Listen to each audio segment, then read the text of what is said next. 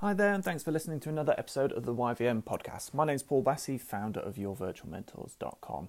And in today's episode, I want to share with you an audio version of a blog post that we've recently published on YourVirtualMentors.com. So the title is Bad Clients Suck, Don't They? And What to Do About It. So going from the euphoria of winning a new client to the screams of anguish when that client goes bad, or just having a bad client is something that unfortunately we all do deal with at some point in our journey, and it's just a part and parcel of the process. And chances are, if you're still listening and listening beyond the first few seconds, maybe you've got a bad client right now that is just driving you up the wall, or maybe you just seem to regularly attract bad clients and want this to change. And I get it. I've definitely been there myself several times over. These tips and bits of advice that I'm going to be sharing all come from personal experience, things I've learned from other people, and then learned from experience myself. So let's first get stuck into avoiding those bad clients. So making sure that we no longer bring clients on or take clients on who then either turn bad or who we had that gut feeling were going to be a bad client in the first place. So there's lots of things you can do, but in my experience, these things work an absolute treat. So the first key crucial step is choosing your clients. That's right, super simple and easy. It's choosing your clients. You decide who you work with. Simply because someone can afford you doesn't mean they get to work with you. So my suggestion is that you need to create a checklist, a good client checklist. Things like, do they have a suitable budget? Will you enjoy working with them? Can you do great work for them? Are they jumping through hoops to work with you? If the more that you can make sure that they are kind of going to be working in a way that you want, that you know works, and make sure that things that they have the money, they have the budget available, that it's going to be something that you enjoy, something you can actually deliver great work on, the more yeses you can get to those sorts of questions, the better this potential client has for being a good fit for you. So for every single lead, before you invest too much time or effort into proposals and the whole process of leading up to actually securing a client, I suggest very early on to do a bit of an acid test to see if they're going to be a potential good fit. Very early on, maybe when you get a contact form coming through your website or a referral, do a quick acid test. Send them an email asking them to fill out a survey or to answer some questions and just give you some insight into what they're looking at. Because very early on, and very quickly, you can start to weed out a lot of people who aren't suitable for you. And that's all that bad clients are. They're just people who aren't really suitable for you. So it's a case of trying to weed them out, and you can do that kind of acid test very early on. I used to do it before I had any phone call with the potential lead, so I would get a very good idea. And if they weren't suitable, I then had a prepared email to send them to tell them they could do this or do that, but that I didn't think that we would be a good fit based on the information they provided. And so you then can do it again once you've gone through that whole maybe you meet them, have phone calls with them, and then you can then do it again.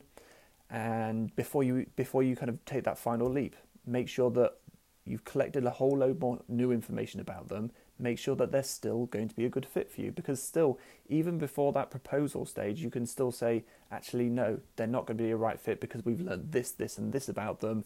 During that whole process of meetings, they've been very demanding already. They've been very difficult, and I just don't think it's going to be a right fit for us.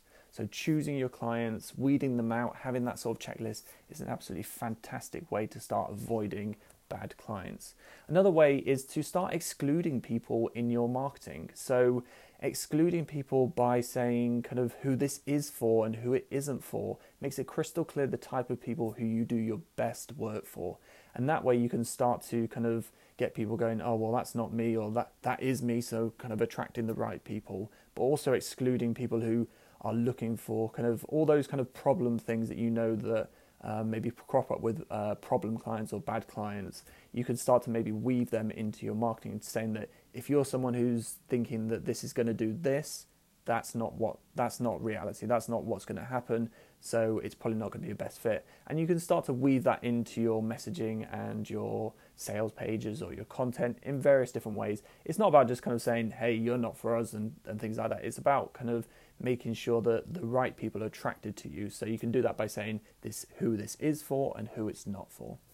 And then also, what I also suggest is that you stick to what you know works. Another fantastic way to detract bad clients and to make sure that you can identify them very early on is sticking to your guns. If you have a certain way of doing things in your business, anyone who tries to force a different way or isn't respecting your boundaries is not likely going to do kind of suddenly change those behaviors when they become a client. So if someone's not respecting your office hours boundaries, for example, when they're a potential lead, there's no reason to expect that they're suddenly going to respect them when they become a client. So if they're calling you all hours and expecting email replies or 24/7 whilst you're kind of trying to sign them up as a client, then they're probably going to do the same when they become a client. So again, red flags, looking for those and sticking to what you know works. So then you don't take people on because you've just been bending to their will and what they've wanted. So that's another great way to avoid more of those problem clients. And then finally, just listen to your gut. Your gut is more often right than it is wrong. So it's a case of building up that experience that you've got, trusting in it, but then also then going back to that checklist. So listening to your gut is a brilliant way because it's kind of that first warning sign. Something doesn't feel right here. Okay, what is it? Explore that feeling. Why have you got that feeling? What is it?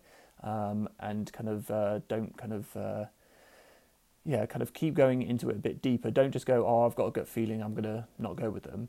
Explore it a bit further, ask why, and see if there's any kind of real validity to that feeling. And then obviously that's kind of ways that you can start to avoid bad clients and kind of make sure that you're weeding them out and not actually signing them up in the first place.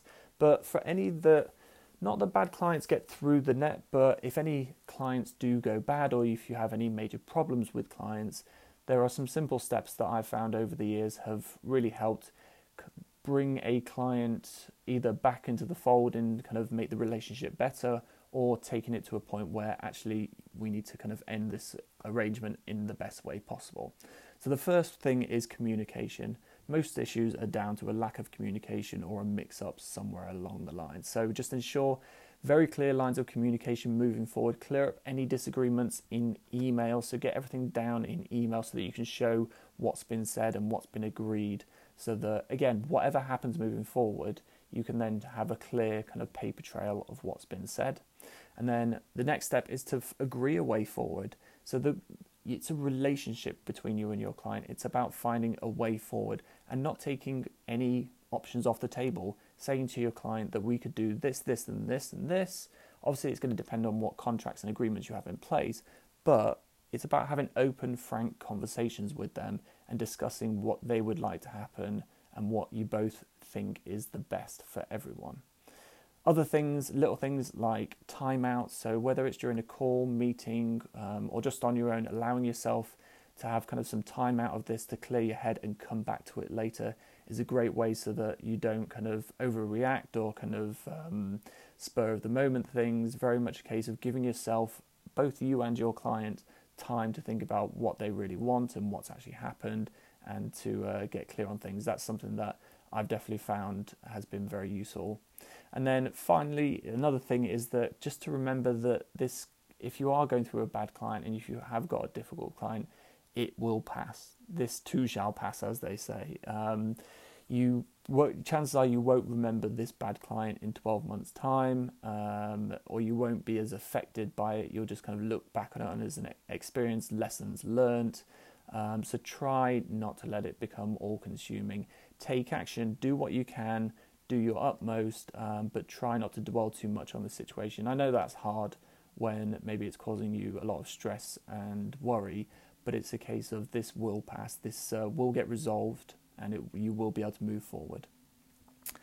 And then finally, always remember that, I've mentioned it a couple of times, but that you do have the option to fire them. You do have the option to end working with them. If again, this will depend on the contracts and agreements you have in place, of course, but that is always an option. A lot of the time, when I talk to people about having bad clients, they don't feel that that is an option, but it absolutely is. And you have to remember that sometimes relationships just break down and you need to kind of do all you can to finish that relationship in a constructive way, but that actually for both parties, it's best that you go in your separate ways. So that's something that I always say to people, that you have to always remember that is an option.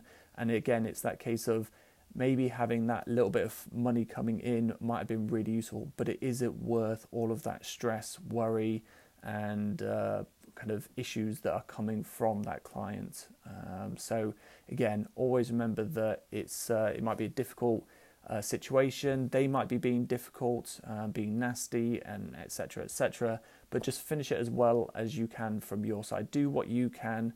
Be polite and kind of just try and move it forward to an ending that may not kind of they may not like it, but it's an ending where you can both go your separate ways and move on from that particular situation. So I hope that helps.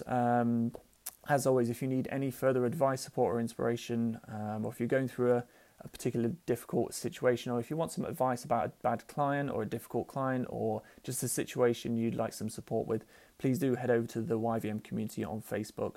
There's just under 2,500 business owners who will be more than happy to share some advice and some support with you about what to do next, and I will be more than happy to do the same as well. Thank you so much for listening to today's episode. Hope you have a fantastic rest of your day. Bye for now.